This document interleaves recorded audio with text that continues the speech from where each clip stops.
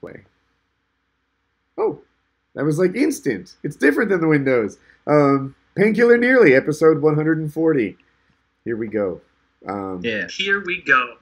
so, So you said that you weren't caught up on this guy from Cleveland, Ohio, that went on that shot the guy. So what happened was this: he goes on Facebook Live, and he's holding his phone, with the front facing camera on. So you see like his steering wheel and the hood of his car, and he's like, "I'm about to murder this guy. I just found me somebody to murder."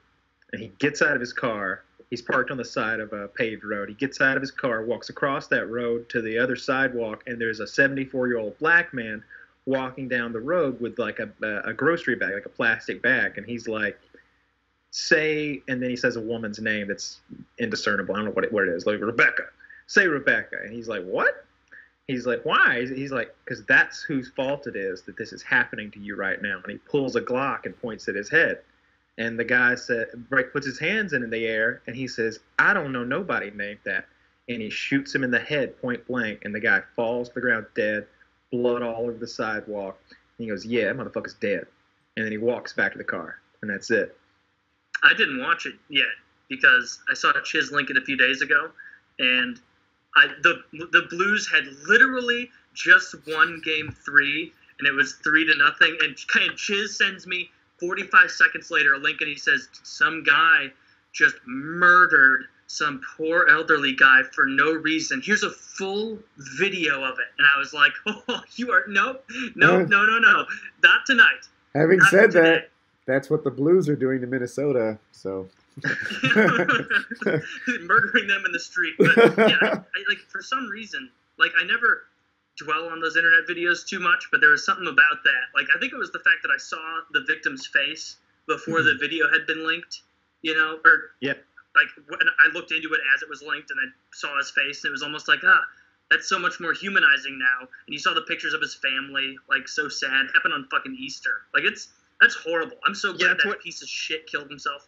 Yeah, so here's the next part of the story. So that guy, like, I think he posted some more stuff on Facebook, and he's doing this because, I don't know, a girl broke up with him or something of that nature. It seemed to be all because of a girl. But on Facebook, he said that he killed like another 12 or 15 people and gave locations for where he killed them. And they said they were looking into that, but they didn't know if that was a real thing or not.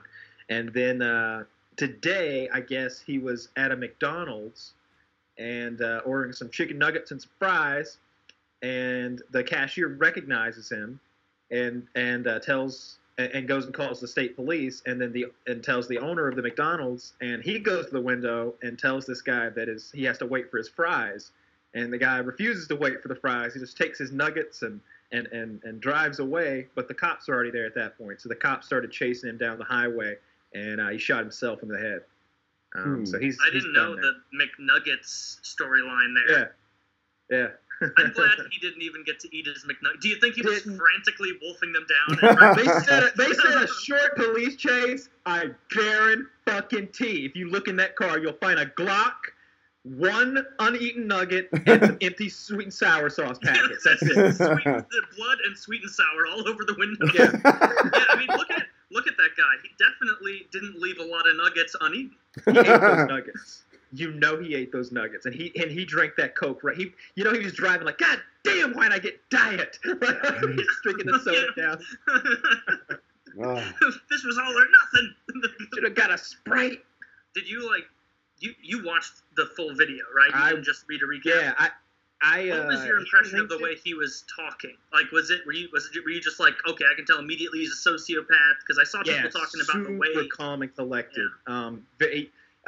He seemed very unaffected before and after he did it.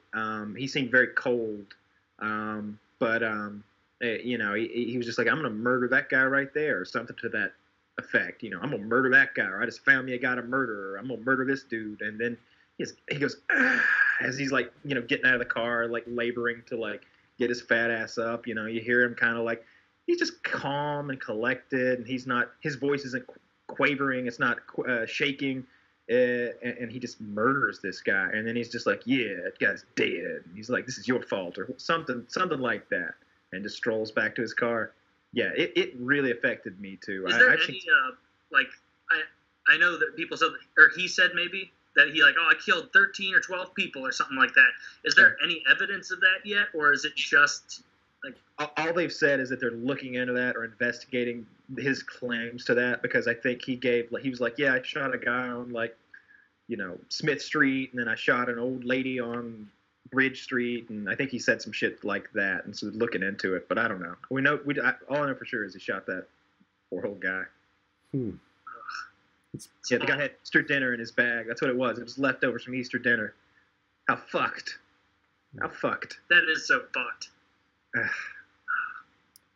Hockey It makes you think of like, because that old guy, he was making like the healthy decision that day. Like walking home, he wasn't driving.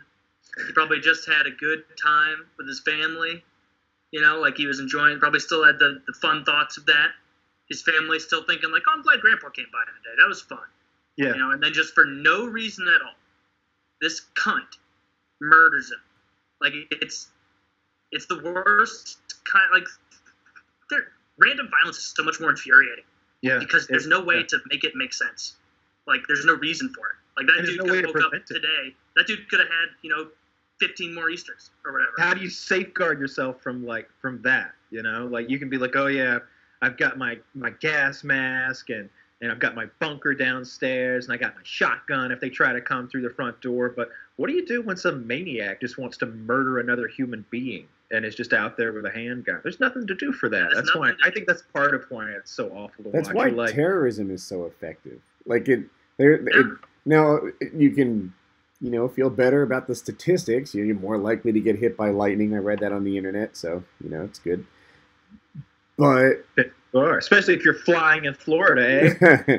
But if you're walking a crosswalk, or if you're at a gathering of people, and the new thing is just to mow them down with a van, like it's just random death dealing, and that's why people hate terrorism so much, because they didn't make a mistake. They didn't go down the wrong alley. They just went to work. They were just living their lives. Yeah. The thing that I've been watching The West Wing, and one of the things that dates it so much, that makes it seem so dated, is the lack of security and how lax security is. There's a part where, like, I don't know, some lobbyist woman is dating a senator, and she's unhappy that he is going to vote a certain way. And so she drives her car up onto a sidewalk aggressively and like jumps out and like storms over to him and like cusses him out while Secret Service is around, and literally drives up onto the sidewalk like perpendicularly, like she's not parallel to the sidewalk, like she drives over the sidewalk, and the senator's like, I think you messed up your suspension.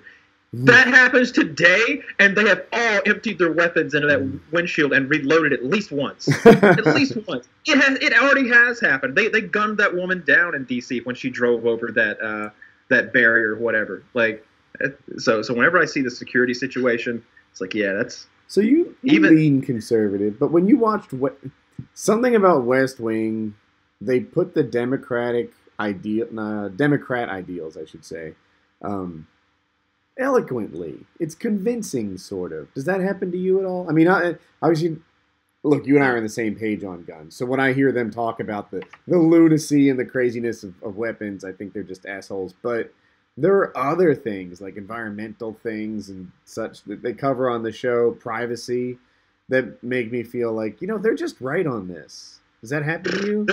There's one scene where... it's I don't know what the guy's title is, but he's going a little bald and his hair's curly, and he's kind of a weasel face guy. Rosenthal, and he's talking to his blonde assistant about tax breaks, because there was a surplus that year, like I don't know, $50 billion surplus or something outrageous, and she's like, why don't you give that money back? That's our money. And he's like, no. We know how to spend it better than you do though. What he goes, what would you spend it on? She's like, a DVD player. He's like, ha! See? There you go. He's like, we're going to spend it on this and that. And I was like, God, I wish you died when they shot you. And she even comes back with, what about the people who make the DVD players? And he's just like, ha! No.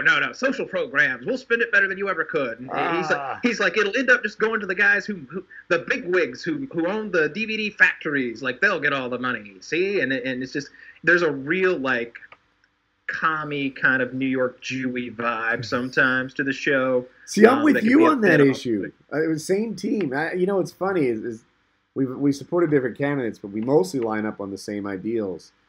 And I just wish they had a different. God damn it, they ruined it. They ruined my point. I don't know how else to say it. I've never watched West Wing before. Oh no, They do okay. Sometimes the way that they side on an issue, I'm like, yeah, I'm with this guy. I like this liberal president, and that he's there to do the really righteous thing that maybe no one else would do. Martin Sheen, and several more people you'd recognize, and lots of like. Who played Youngblood? I don't know what Youngblood is. Taylor will. It's a hockey movie. No. Youngblood. I haven't seen that. Oh, he's real good looking. He's also in Parks and Rec. Yeah. He says literally. Oh, Rob Lowe. Yeah. Rob Lowe's in it for a while. Yeah, you got Rob Lowe in there. But there's a lot of people. Oh, he looks way different on this. Wow. Oh, I guess this is 86.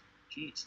I thought maybe you'd see it because it was hockey. Oh, and the reparations came up one episode. They're putting this like there's this black guy that they're putting up into like a position of power. I don't recall what it was, and then they discovered that he had written some blurb on the dust cover of a book that's about reparations. And he starts, this black guy and one of the White House staff are having this conversation, and he literally says, he's like, my people are owed $1.7 trillion, and they find, and in the end of it, he's like, yeah, I guess we kind of are. How do you want it? And he's like, well, we can't pay cash. And he's like, well, maybe through affirmative, and he comes back with like, well, maybe through affirmative action and scholarships, we could give your people their $1.7 trillion back. And it's just very upsetting when they go that far to the left that they can't.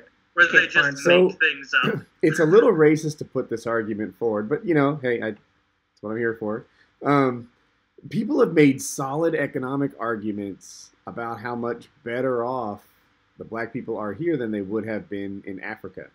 Now, who knows how that lays out, but if you just take like an average income in America, or even an average income of a black guy in America, and compare it to someone in like Nigeria, they probably stack up really well. Yeah, how'd you like to be my first diamonds, you asshole? Absolutely.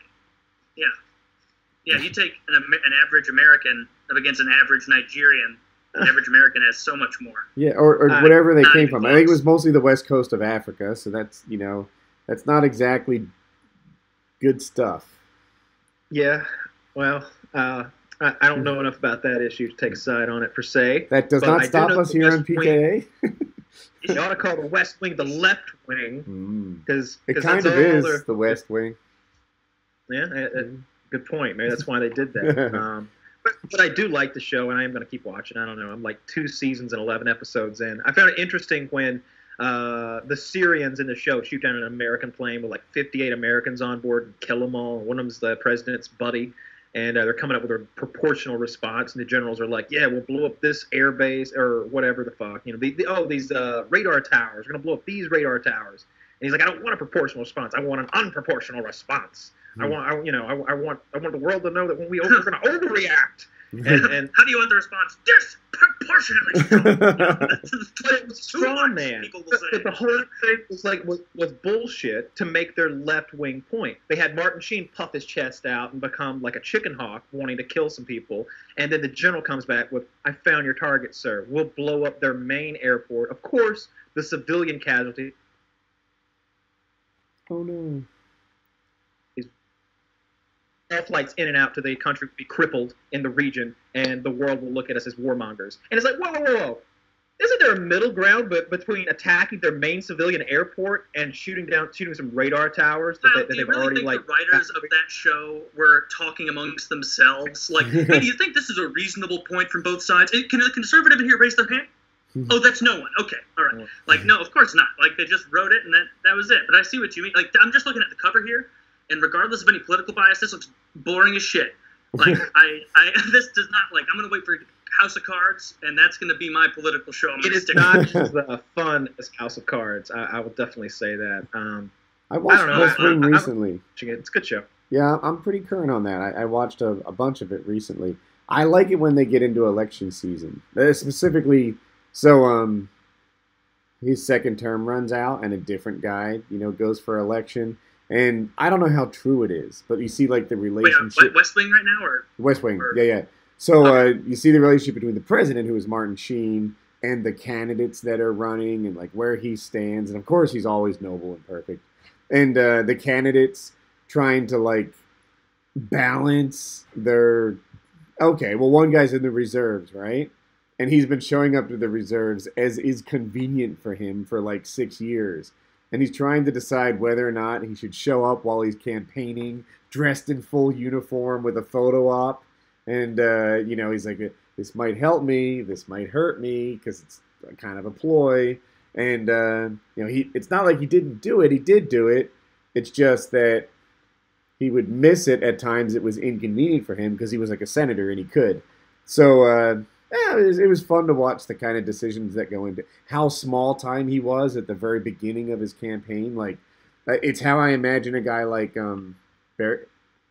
The fuck is Bernie? Thank you. I'm gonna call him Barry Sanders from. He's played football for the Lions, and I imagine when Bernie Sanders started, he had no real crowds. He was speaking to 10 people at a time. I've seen it. Yeah, like when he announced his campaign. He's like, it looks like he's in a backyard wedding. And he's not a popular guy. He's standing there like 3 folding chairs and a mic, and there were literally 7 people there to watch, something like that. How many? And it didn't seem like there wasn't a lot of flash photography, or there wasn't that big. Cornucopia of microphones in front of him sticking out in every direction from every net. None of that. He was just in a backyard somewhere announcing to a handful of people that he was going to run for president.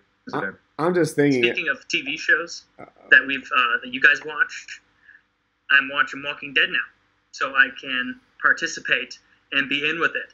I'm season 2, episode 13. I started watching. How many seasons are there? 8, 7, 7. 6? 7. Okay, so I started watching it 7 years ago and got through the first season and part of the second when they were at that farm, until I was just like, I don't care anymore about what they're doing on this farm. And so I stopped, I guess, 6 years ago. And I just got through the farm part again. I remember why I stopped watching the show. Holy shit. It took forever and nothing happened.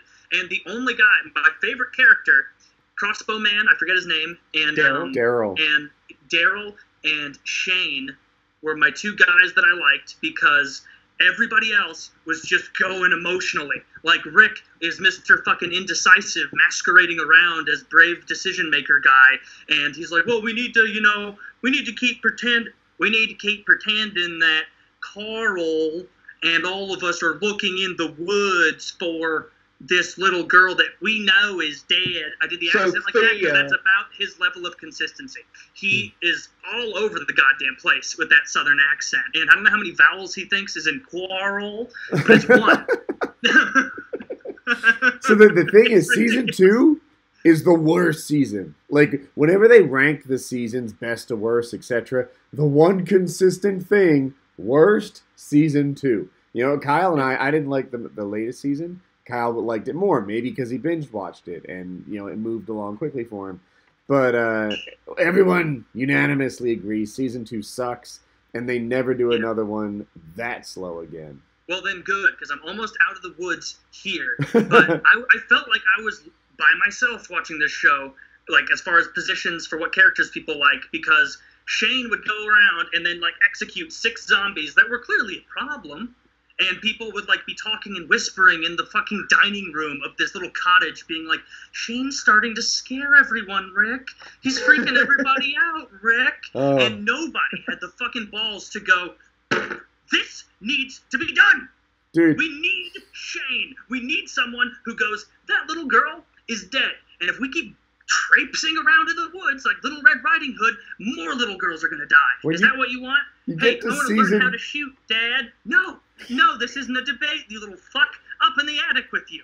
You get to season 3 or 4, they start, like, poking zombies in the eyeball through a chain link fence with as much care as you would have maybe pulling weeds in a garden. They're just fucking chop, chop, chop, chop, don't give fucks. That's what they Yeah. should have been doing, and Shane was the only one who was on point. The real problem with Shane is he needed someone to do better PR for him. I was telling Kyle and Chiz earlier today, or maybe yesterday, that if I had been there to just help him out, like to stand next to him, and he's like, "We need to get rid of all these zombies. I'm gonna murder them all." I'd be like, what he means to say, everyone, is that there's a supreme threat right on our borders here, and it's absolutely remiss to allow any more time to pass before it's addressed. And they'd be like, "Oh my God, that's compelling." Okay, yeah, I understand what that means. And then you'd be like, "All right, everybody follow Shane's lead. Shane, if you would do your best to be quiet throughout all of it, do what you will, but keep, I mean, this is a tenuous relationship we're doing here." And then they acted like he was crazy when they found out that old fuck had a barn full of zombies that he was keeping on a lark. And they're all like, "Oh, this is so disrespectful of you, Shane, to open that and to force him to watch his wife and this girl die." And it's like, no, he just saved all of your lives. Yeah. Like, I'm blown away. Yeah, he's bad. I hate that part of the show. But that happens, right? That part in like the first act where like everybody's a little confused as to the gravity of the situation, and we all need to get up to speed to like hardcore mode, to like killing mode, or whatever's required to win. In The Walking Dead, it is a process for characters to get into that mode, and one of the key components to the show is that by seasons 4, 5, 6, and 7, there are fewer and fewer of the kinds of people who exhibit those annoying kind of qualities, who are like, "Oh no, that's still Aunt Billy." By the time you get to season 5, if you see Aunt Billy as a zombie, you fuck, or Uncle Bill, maybe it is Aunt Billy, these days. You see Aunt Billy, you fucking, you take him out. Her. She prefers to be called her. I think. I don't know. I'm really confused. Oh, he's a zombie really now. No sense. Like Blonde Girl. Blonde Girl causes a lot of problems. Like when she just almost killed Crossbow Guy. I was not happy about that one bit, because I was like, Andrea. Andrea. Oh. Yes. If Crossbow Guy had Daryl hadn't stood back up, I wouldn't be this far on the show. I would have been like, "Fuck it, no." Yeah, if she'd wasted Daryl right then and there, I'd have probably checked out too. She is shit. She is the worst character. She's terrible. Michonne is gonna exhibit most of her like comic book qualities for this show and be the cool chick. Andrea, whatever, is awesome. She is by far the best chick in the comics. In the show, I think she was just miscast. This woman is unlikable. If she was here in real life, I wouldn't let her come to my cookout. She just, like, something about her rubs me the wrong way. I every second that I see her on screen, I don't enjoy her company. And that's agree. Who she is. I don't like it either. She is a little bit above her and old guy who owns the farm and had the barn full of zombies. Her and Herschel are up there for two people I've wanted dead since I saw them first. Herschel's going to get up to speed. Just give him a little time. He needs to see what's up. Yeah, I can tell he's coming around to the good side as he's like, I thought the Lord had different plans when he said he was going to resurrect the dead. And it's like, dude, this isn't week 1 of this shit. You should have all the tears out. It should, another thing I don't like about this show. If I were a zombie killer like this, like, and it's fucking year 2, and I see someone kill a zombie and then go into its head, I'm gonna go, "You're a bitch. You're a bitch," and you should know better by now. That is day 1 zombie behavior right there. You look like a weak pussy when you're just going at it like that, like, and you're getting blood all over the place. No one's wearing a mask. Like, I'd be so much more careful. So Taylor, what if you do this behavior on day apocalypse? Yeah, Taylor, what if you do this behavior on day 1, right? And it turns out this isn't a zombie apocalypse, and this person is just on Xanax or something, right? Or what's the one that helps you sleep? Xanax, I think. If you wake up in the middle of the night, then you're like drugged. Oh, Ambien. Ambien, right? What if Taylor's like, clearly this is a zombie apocalypse. These people are acting really fucked up, and he murders them because he's quick to get on the murder train, and it turns out like there's just a couple people on Ambien, and he jumped the gun. No. I'm never going to be the one storming that beach. And if I did kill someone I thought was a zombie on Ambien, and the police came and there was someone on Ambien in my living room with blood all over the place and an axe in their head, it would look so much worse if instead of an axe embedded in their head, there was just a pulpy mess where a head used to be. And it was like, so you didn't hit him once or even a dozen times by my reckoning. It looks like, there's a hole in your floor. Like, like you've gone right through the floorboards here with that thing. Like that would look definitely worse. But yeah, I just don't like the jumping on top of the zombies after it's already dead. Like it seems reckless. I wouldn't do it. I don't know why it bothers me so much. It bothers me. You know why it bothers me? It's because it's one of those things that you can tell in a show that only exists in a show. That would literally never happen in real life. No one would hit a zombie with a spiked bat and then straddle it and go like that.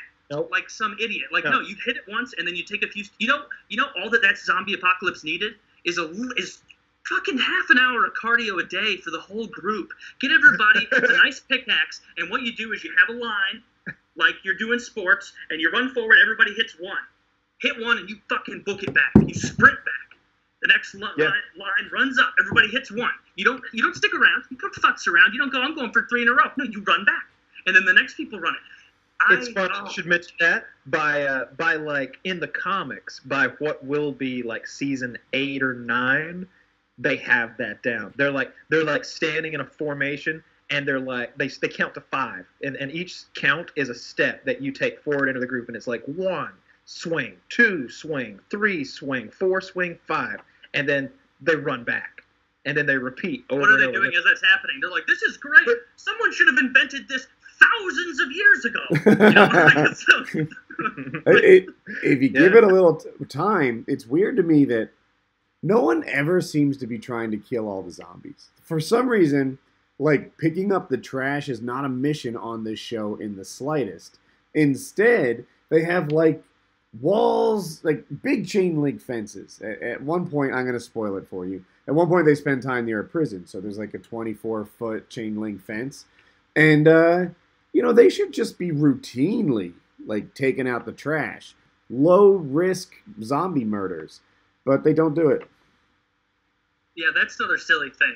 Like, and the argument would probably be like, well, there's just so many. It's like, yeah, but as you're getting into year 3, a lot of those things you would think have just kind of exploded out in the sun like a rotten. You're not going to get that, though. The thing with the show is that to keep this thing going, like, those zombies should have rotted apart a long time ago, right? Like, because we know I don't know if you've ever seen a fucking corpse decompose or like a dead animal or something, but they fucking dissolve pretty quick. There'd be maggots in those things, birds landing on their shoulders pecking them. They'd be gone. The coyotes would get them. Like, it'd just be game over for the zombies eventually by year 3, right? But you were talking about like straddling a zombie. They're always bashing these things with like full grown man force to the skull. When all it would take is a little womp, right? And blood and viscera is just splattering everywhere, and no one has ever gotten sick from some zombie goo getting in their eyeball. That's what I don't understand. Yeah. Like, I would have goggles on, a full face shield, like the whole 9, but they don't care. They're constantly, and they'll be in like zombie killing mode, and some dummy in their group will go into frenzy mode and like run deep into the.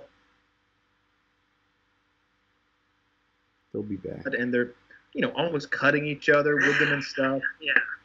Like it doesn't make any sense. The preponderance of bashing weapons and cleaving weapons as opposed to piercing weapons seems like a major oversight.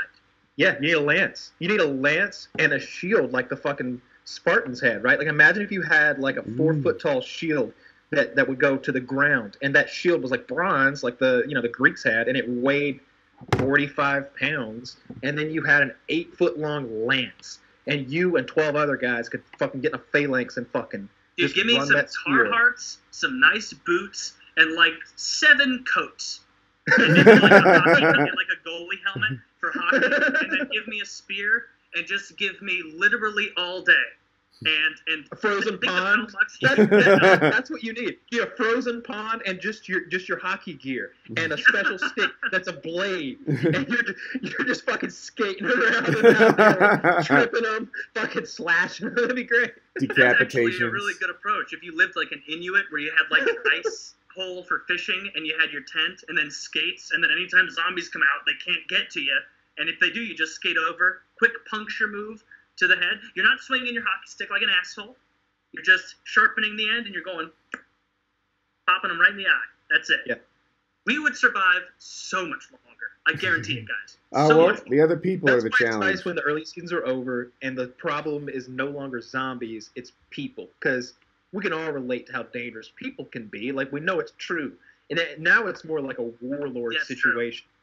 It's sort of, it feels a lot like, I don't know. Mad Max almost. Yeah, exactly. Yeah, exactly like Mad Max. Yeah, like to what Woody was saying, like the actual people are the really scary part now, and I like that evolution that it's kind of taking. I'm sure it'll do it more and more and more as more zombies die and more people form clans or whatever. Yeah, but like in Rick's defense, because I did say I didn't like him that much at first. Like when I started liking Rick is when he went to that bar for Herschel, when Herschel was being a negative Nancy, and those two people from Pittsburgh or Philadelphia or somewhere, Boston, I don't know, show up, and they're being all smarmy, and I wanted them dead right away, and I was so happy when he did like the and just blew them both, like blew that one guy's head off. Turns around, kills the guy behind him, and fucking, yeah, it was real slick. Sick. I liked that because then I was like, okay, when this guy gets his head on straight, he's going to be an asset. Like, yes. Every now and then, Rick goes into like Hulk mode, you know, like Hulkamania. Yes, Rick goes into Hulkamania, a condition in which he is invulnerable. He goes into Hulkamania every time, Rickmania or something like that, and those are fun moments. You're just kind of waiting for that to happen, for shit to get so bad that Rick just gets all teary-eyed and shaky, and then he's like, time to kill, and just starts killing people and doing awful things to people. It's great. And when he's getting like hyped up for some shit they've got to do, that's good. There's a point where they're all being held prisoner, and he's like, they're going to be real upset when they find out. And they're like, find out, or what's he say? Oh, when they find out the mistake they're made, and they're like, what are you talking about? Like, and he turns around to the camera, he's like, they're fucking with the wrong people. And then like that's the end of the episode. He's a good leader. It's fun to see Rick get everybody pumped up and lead by example by, you know, like biting a jugular out or headbutting somebody and killing them with a hatchet or something awful like that. I'm looking forward to Neeson or Nealon, whatever the hell his name is. Negan. Who? Negan. Negan. I mean, I don't know enough about the show to even get the name wrong. I got the letter right. So whenever Negan comes in, is there another... It won't give it away because every show has this, but are there some good bad guys before then, or is the trip of bad guys kind of lackluster until you get to him? No, there's other boss characters who are pretty good too. Yeah.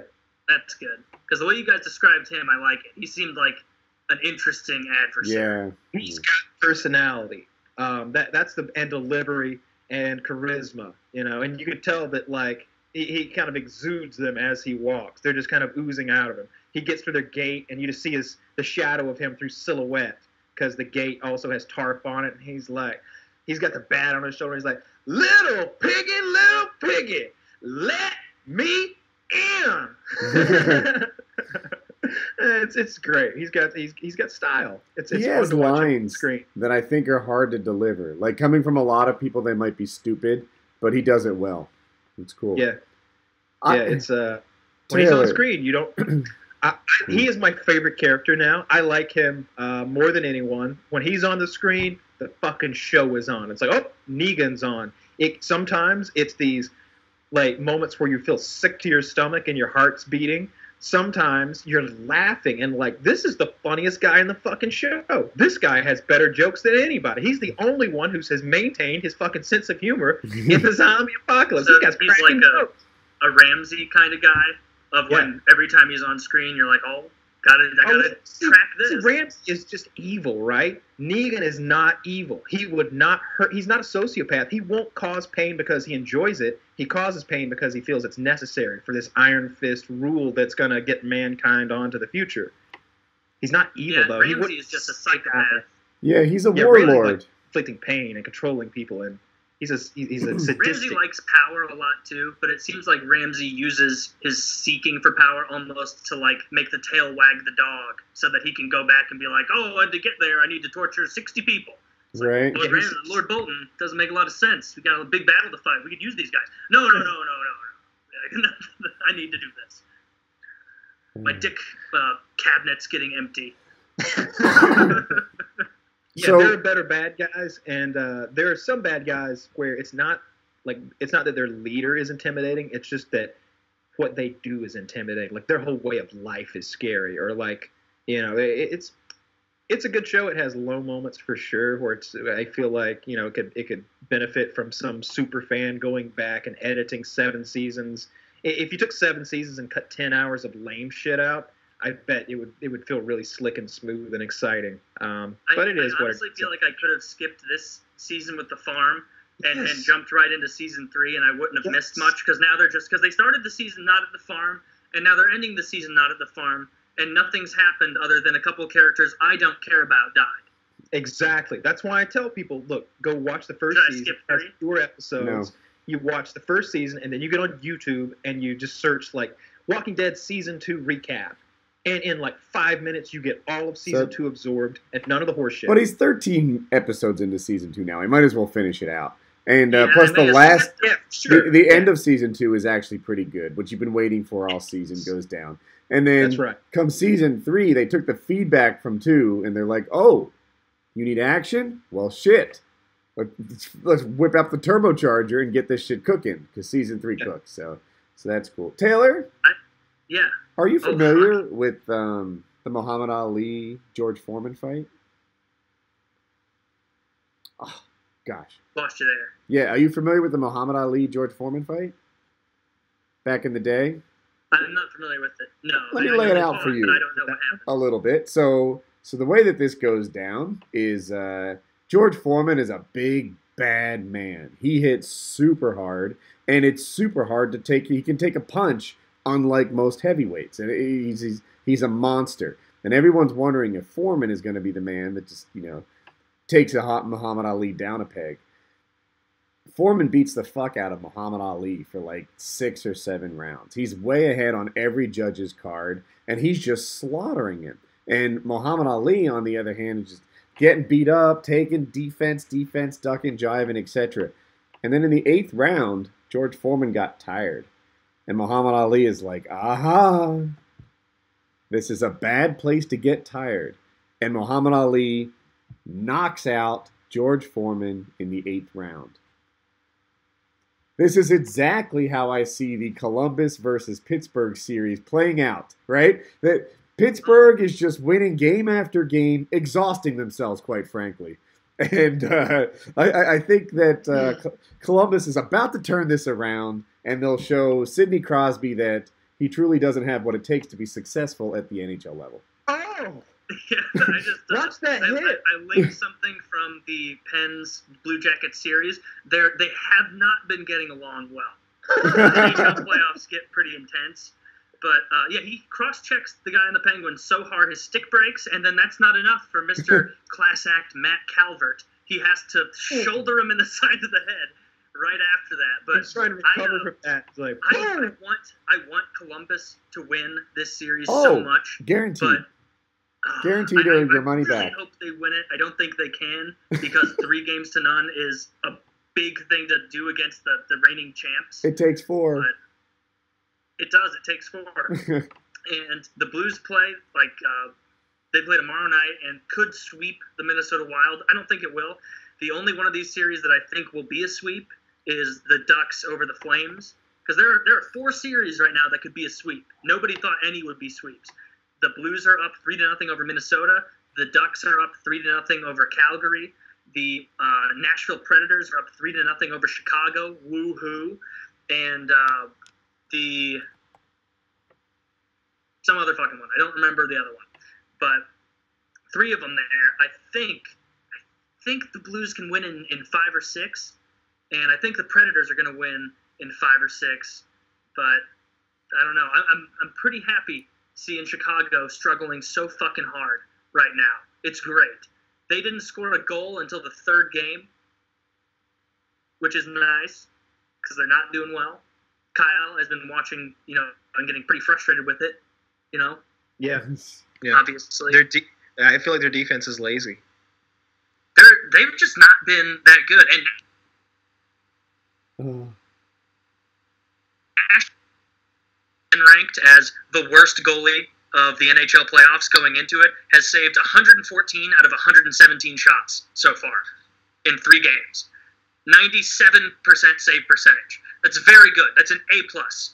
That by grading standards. But yeah, I still don't feel confident enough in the Blues to say I'm for sure they'll win because we've been reverse swept before and that sucks dick. But that's my favorite part. I've never really known a Blues fan until you. So you're my Blues fan representative.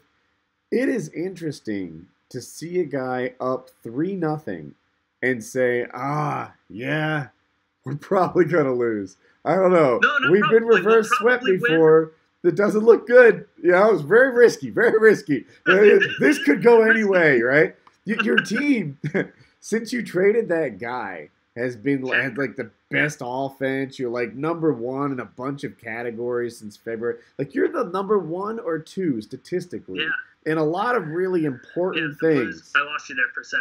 Oh, I'm sorry. I was reading it this morning, and I wish I could recall all the categories, but there were like 11 of them, and they were important things, like whatever, plus minus for the team or things like that, where you were number 1 or 2 in the league since like February. Like it's not some tiny little sample size.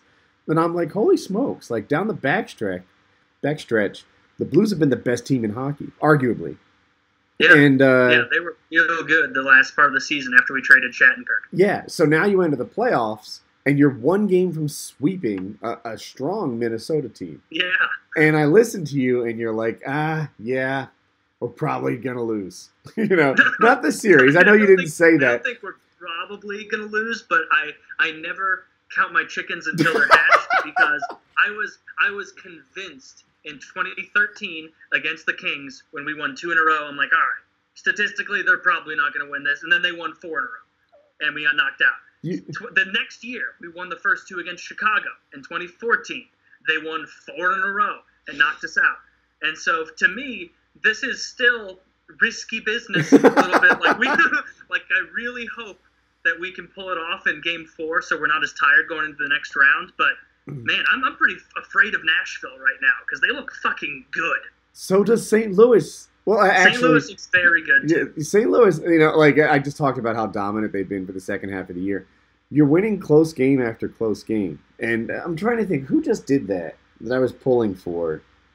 UNC. UNC in college basketball. If you didn't follow that much, they would have these like ugly come from behind wins. They're blowing big leads. They're like, even against teams they were supposed to be smashing, like a 1 versus, I'll make it up, like 11 seed. It's like this doesn't look like a 1 versus 11 seed. They won by 3 points or something. And they just kept winning ugly. They kept winning close. I mean, the Blues are winning close ones. Yeah, because part of the reason I think we're having some. Sorry, I lost you again. I'll just go run for a second. The Blues are winning close ones, but they're getting outshot by crazy. Like I'm gonna make it up. It's something like 114-72. Like that might actually be it. Like that's how much you're getting outshot by over the 3 games. And I don't know. You know what you call a team who keeps winning close games? Champions. Yeah, that's true. Like we're looking good in that regard. Something that is encouraging is we've done all of this without our best center.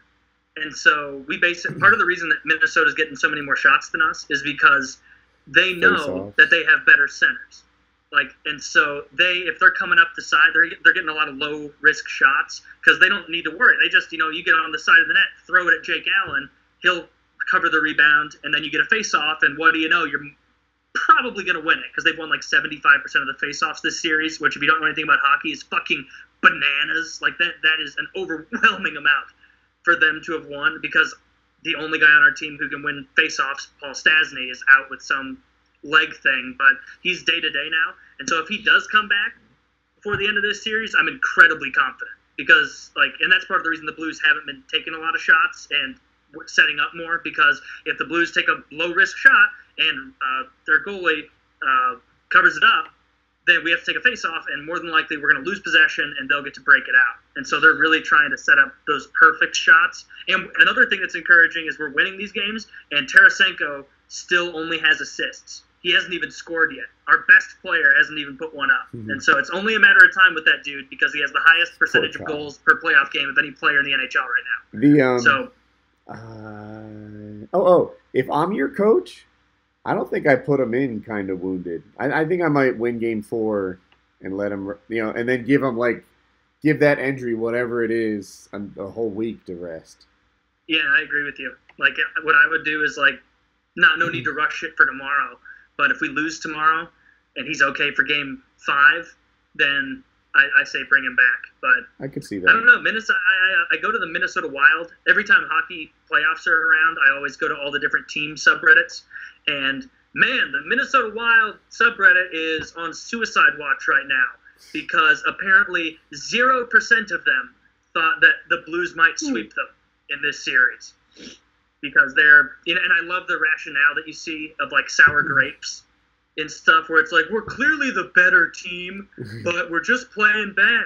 I read that quite a bit on the Chicago Blackhawks subreddit, and I was like, wait, you're that confident that you're the better team than the Nashville Predators? You didn't score a goal for 2 whole games against them, and then you took a 2-goal lead, and they came back and whooped your ass in overtime. Like, to me, it's looking like these are pretty close teams. It's like the only category the Minnesota Wild are doing worse in is goals. Yeah. I'll admit that's a big one. Oh, and blocked shots and takeaways and giveaways. Oh, that's a thing. If you count shots that went wide or got blocked, the shot differential gets even worse. Apparently, your defense is standing on their heads, too. Yeah, Yao's our coach, or not Yao, Yo. I want to say Yao, but he's not Asian, so it's Yo. And Coach Yo, his system has defensemen basically being like mini goalies, like blocking shots like crazy, and really just because our old coach used to have a system where it was, more traditional North and South style, dump it in kind of hockey, and he does way more of like they're going to get way more shots on you, but we're going to make sure those shots are coming from the outside. We're not going to, let any high-risk stuff through for the most part. And they've been doing great with that so far. So I've got high hopes, but I also am anticipating the worst. I think that anyone who knows hockey understands that St. Louis and Columbus are in a pretty good spot right now. So, yes, St. Louis 3-0 and Columbus 0-3. Like they're 2 sides of that same coin. But, yeah, I'm pretty confident Pittsburgh's going to win. I hope they don't. Did you see the basketball player Isaiah Thomas? His sister was killed in a car accident. And they're in the playoffs right now playing. And he's on the bench crying before the game. Wait, and of course. Oh, you're right. I'm sorry. There's another famous person who killed their daughter, and I got him mixed up. And what's his name? Is it Charles Barkley? Yeah, Barkley, who's always kind of like, you can tell he's really homophobic. And I don't use that word lightly. He's literally afraid of gay people. He's afraid of them. They frighten him.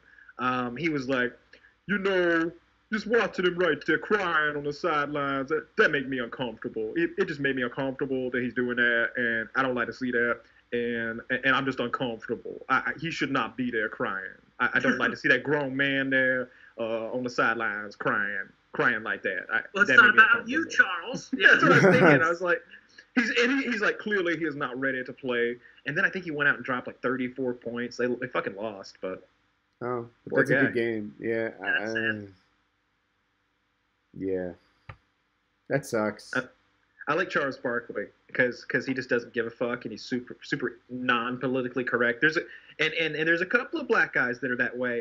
The guy who gave the Miss America results incorrectly, he's like that as well. Harvey. You always hear him going off at the mouth with some super conservative anti-gay stuff, or some stuff about how a man ought to be that's sexist or something like that. Yeah, I don't agree with his positions, so I don't like him. Yeah, of course not. No, don't agree with him, but it's fun to watch. I don't like him because I don't care for basketball. That's a problem, man. Yeah. No, I'm sure basketball is. I bet I would watch it some if it wasn't on at the same time as hockey. Maybe. I don't know. maybe not. Yeah, because there's anytime where there's that much scoring in a sport, it makes me not excited when you do score and makes me disappointed when you don't score. You know, I know a lot about basketball, and I'm pretty sure the Sixers would win this year had they made the playoffs. The Sixers, they were the worst team in the league last year, weren't they? Yeah. Are you familiar with the process and that whole thing? The process of playoffs? Yeah, they're losing on purpose so that they can they're get tanking. Not this year, but yeah, they were not just tanking. They tanked for like 3 years. They trade away good players for picks and just but a lot of teams, maybe halfway or 2/3 of the season realize they'd be better off tanking. The Sixers will enter the season thinking we're going to lose as many as possible and increase our odds for a lottery pick. They did that for a couple of years. Yeah. And now they are loaded with some young, encouraging talent and some pretty great draft possibilities in the upcoming years. So that's the smart thing. You have to do it. Like, you kind of have to tank if you want to be a team. Like, you have to realize, like, all right, our window's closed, sell all our assets. We're going to be bad for a while. Like, the Avalanche did that this year, and they didn't even try to tank. They tried to make the playoffs, and they lost 55 games this year. They lost more games than they got points. They had the worst season since the Atlanta Thrashers in 2001 or something, and it wasn't in 2 years ago. They didn't have any ice. 2 years ago, there was an actual thing where people were a little bit mad at Buffalo because if Buffalo was literally someone on their team would start doing well and it'd be like, oh, 4 goals for fucking Rantanen or whatever in the last 4 games, and they're like, what's he doing? Get him out of here. Trade him. Who wants to trade for this guy? Who wants to trade for him? Anybody. This guy scores a lot of goals. We don't want him. And they ship everybody off. They had a better season, significantly, than the Avalanche this year, who were like, oh, Jesus, guys. Just go out there and we got to do something, it's getting embarrassing out there. The guys, nobody, we got to try or something. They did their best, and they still There's some suck, pretty good beer leagues around here, Yeah. Let's get creative. I think I've already talked about it a couple times, but Woody, have you seen that Little Dicky rap video called Pillow Talk? I have. Hey, did my camera just freeze for you? It did. I know how to fix it. I did. I liked it fine. You think it was that great? I didn't watch it with the same sort of wow, this is cool that you did. I was like, the pacing on this could be better. It's not really musical. That was my takeaway. I fucking dug it. I loved it. That CGI is crazy. I like when the brain comes out. That's hilarious. All that stuff. I thought that was a cool video, and I really like it. After I like watching the Save That Money video and then watching the Pillow Talk video, because Save That Money, he's literally begging, borrowing, stealing, whatever he can do to make this thing cheap and costs nothing to do. And then this video costs $700,000 to make or something like that. It's got all the special effects and John C. Reilly. And how did he get $700,000 for a music video? I think he's very rich. Little Dicky? Yeah, he's a successful guy now. Yeah, oh yeah. But that's really successful. Yeah, well, I mean, I'm sure it's not him writing the check. I'm sure it's whatever label he's with doing it, but that's still really impressive for a guy who started on YouTube, right? Justin Bieber started on YouTube. That's true. Justin Bieber started on YouTube. He was the first guy to go bananas off YouTube, wasn't he? Yeah. YouTube is so. Do you know Gary Vaynerchuk? Nope. No. He could possibly be Jerry Vaynerchuk, but I think it's Gary. And he's this social media expert. What he does is he basically consults people about how to buy Facebook ads, how to do SEO, which things are paying, giving good rewards, etc. Anyway, I've been listening to his audiobook, and he was saying stuff about YouTube that was blowing my mind, the importance of influencers. He's so bullish on Snapchat. I'm not really in the Snapchat world. I'm just so outside that demo. Dad's aren't on Snapchat yet. And he's like, there are Snapchat stars. You're listening to this book, you're 40 years old, and you don't know who, Johnny Quest is. I made that up. That's a real person. Johnny Lewis. Yeah. And I'm like, yeah, I don't know who that is. He's like, but if you're a 14-year-old, that is a household name. Everybody knows this person on Snapchat. And then he's like, you can't find someone. It looks like you guys might have froze. Like that was kind of one of the main premises, is that everybody was an influence. Did I freeze too? We get disconnected for a second. But like he's saying on that's what I was thinking too. Yeah, fucking Haji over there. Yeah. But he's saying on YouTube, he's like, you can't find a person who's like 12 or under who actually watches TV. He's like, maybe Netflix, but television is just dead for those guys. And in 6 years, it'll be 18 and under. And it's like, wow, it won't be long before television is super dead. Like, it's going to be way faster than you think, because like really, even me, I don't like traditional television, and I'm 25, 26, and it's because that whole thing of watch this at this time, tune in at 9, check it out. Otherwise, good luck. You have to wait till the next hour to replay it. Like, people are done watching entertainment on other people's schedules. They're done with it. People are like, no, I'm going to watch this show when I want and how I want. I don't want the commercials. Commercials are terrible. Awful, and shows that are taped around are terrible. And when I'm the time when I get exposed to programming, I'm in a hotel, and at first I'll be like, ooh, regular TV. Let's turn on the Discovery Channel or whatever I'm doing, and it's just like, this is bullshit. Like okay, in 2 hours there will be 45 minutes. It's usually like, okay, I'll wait 2 hours and there'll be 42 minutes of something I'm interested in, interspliced with 18 minutes of commercials, and then nothing else. Like that's my night now. Whereas with Netflix, it's like, all right, or with what I have, it's like, all right, I'm gonna watch YouTube for 45 minutes, and that will guide me to the movie that I want to watch. I'm just gonna watch movie reviews for 45 minutes, which will be entertaining as fuck. And then I'll watch a cool movie that I know about. And then you'll start a movie or a TV show at 10:06 p.m. You didn't have to rush home or do anything. Like, it's really, I think, even more than commercials, it's the scheduling aspect of people are done with being like, oh, I'm waiting until 7 to watch my show, my programs, my stories. Like, no, nobody my age or younger, or even Kyle, you don't do it either. Like, most people just don't anymore.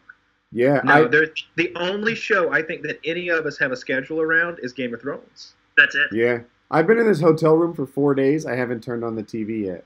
I'm about ready to steal that plug. I think the plug it's plugged into is more interesting to me than the television.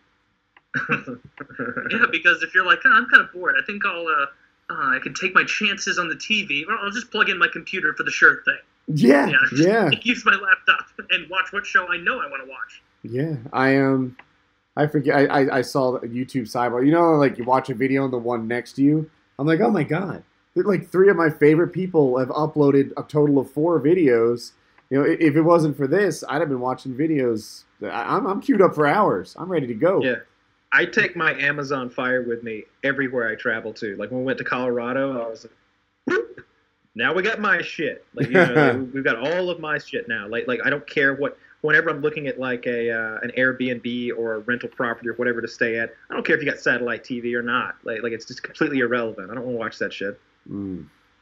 Yeah, so I wonder, I don't know, advertisers are going to start headed to these social media places. Right now, they're very cheap, right? Television doesn't pay off that well because the ads are expensive and you don't hit the right target demo. They don't have it all nailed. Heck, Taylor knows more about this than me. I've just been audiobooking it. But, you can land on an influencer who has exactly the audience that you're looking for, and apparently that's where everything will go. Yep. Yeah, online is TV can't stop the internet. You're losing this battle. Yeah. I don't know. Donald Trump hasn't had his say yet. Oh. We'll see. After tomorrow's episode of Fox and Friends, we'll see what he thinks. Didn't he just say he had something big to talk? Oh, they were going to talk about North Korea tonight. Did you guys catch it? It was supposed to be today, like 3 hours ago. No, I haven't heard. Maybe it probably hasn't happened yet. I haven't heard anything about it. I heard. Yeah, Pence, I didn't follow any news today. I was out. I heard Pence talking, and I actually didn't mind what he said. Okay, I should be more unbiased. I liked what he said. He was like, he said it like this. He's like, don't push Donald Trump. He's like, the era of patience has come and gone, and I'm going to paraphrase now, but he's like, if you fuck with Trump, shit will go down. This isn't Obama anymore, where you can run your mouth and launch your missiles and expect us to look the other way. Yeah. They're talking about going out into the Sea of Japan and using his missiles for target practice. Yeah. Really? Spray painting additional red lines. Like, no, this one. Actually, no, that was a fake one. No, this one. Like, no, he's for real. It'll be interesting to see where this goes. It could go real bad. Yeah, of course, what Pence said could also be just a negotiating tactic, too, where they don't really want to do anything. They just puff up their chest. You don't know. Trump does not like to appear weak. You can say, Mr. President, what do you want to do? They step their toe over your line. Kill them all. Kill them all. Big craters. I don't want to get any. Something's got to give. Huge craters. Something's got to give with North Korea. I prefer Trump the millions candidate. And millions of people. Trump the candidate was like, why are we going into Syria? Why are we going here? Why are we the world policeman? We spend all this money, etc. Trump the president, well, he hasn't done anything big yet, but he appears to be interested in, I don't know, fixing everything around the world. Well, he's definitely focused on North Korea and Syria. He didn't like that chemical thing. And he appears to not like all that stuff that's going on with North Korea. They were talking about how many artillery pieces, because that's the real threat that North Korea has pointed at Seoul. Mm-hmm.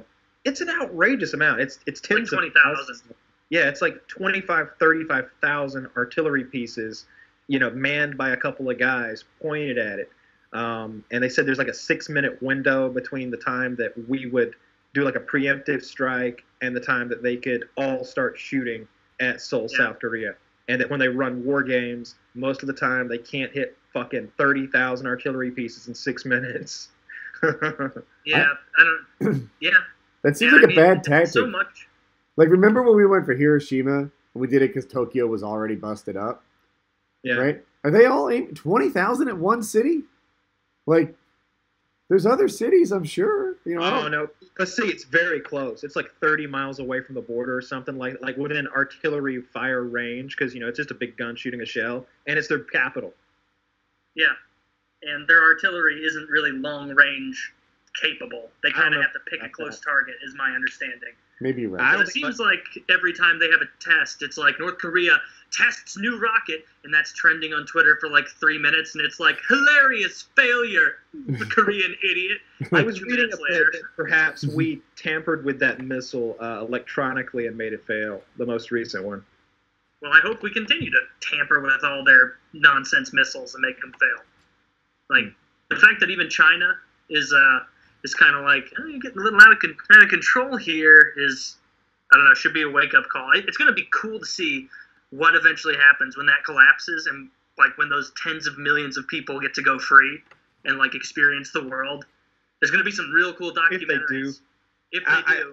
There's a cool YouTube video of, like, a North Korean eating, like, some big barbecue meal. Yeah, that's pretty funny. Yeah. It's interesting. Oh, so much food.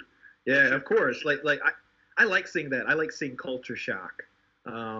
It's always been really entertaining when people come to like Georgia from whether it's some country like, I don't know, some European country where there's no guns, or where there's some fucking California where there's almost no guns, and to see their, like Walmarts have, rifles and shotguns and stuff. They see the ammunition just on the shelf like it's bread.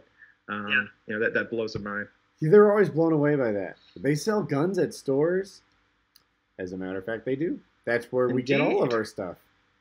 Yep, yeah. They're blown away by drive-through ammo and liquor stores. Yes. I think that's just freedom incarnate.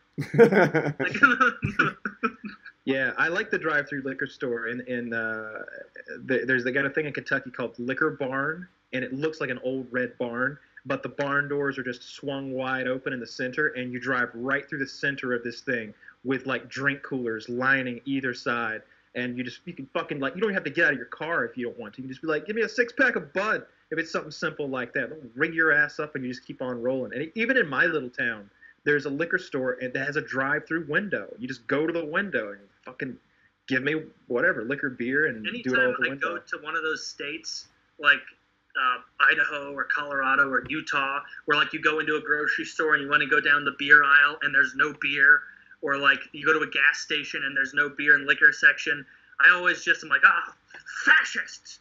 Like, these people, like, you can't do that. You can't be like, hey, all the liquor we sell here is government run. It's all government run at government prices. You want to open a liquor store? Fuck off. Like, I don't like that at all. Yeah, it's like Vermont or New Hampshire or somewhere like that, where it's all like state-run liquor stores, I think, There's a lot maybe. of places like that. Yeah. Yeah, that was bizarre to me that like the state has a monopoly, it seemed, or on the liquor business there. That seemed a little fucked. It seems And unfair. in Georgia, you know, we've got a lot of dry counties, and we've got a lot of like, you know, there's like no beer sales on Sunday. Most gas stations only have beer and wine. You know, liquor's at the liquor store. So yeah, I'm always fascinated when I go somewhere and it's like Captain Morgan's and Absolute Vodka at the gas station. Yeah, you want to wrap? Yeah. Okay. I guess that's it. Painkiller Nearly, episode 140. I got that.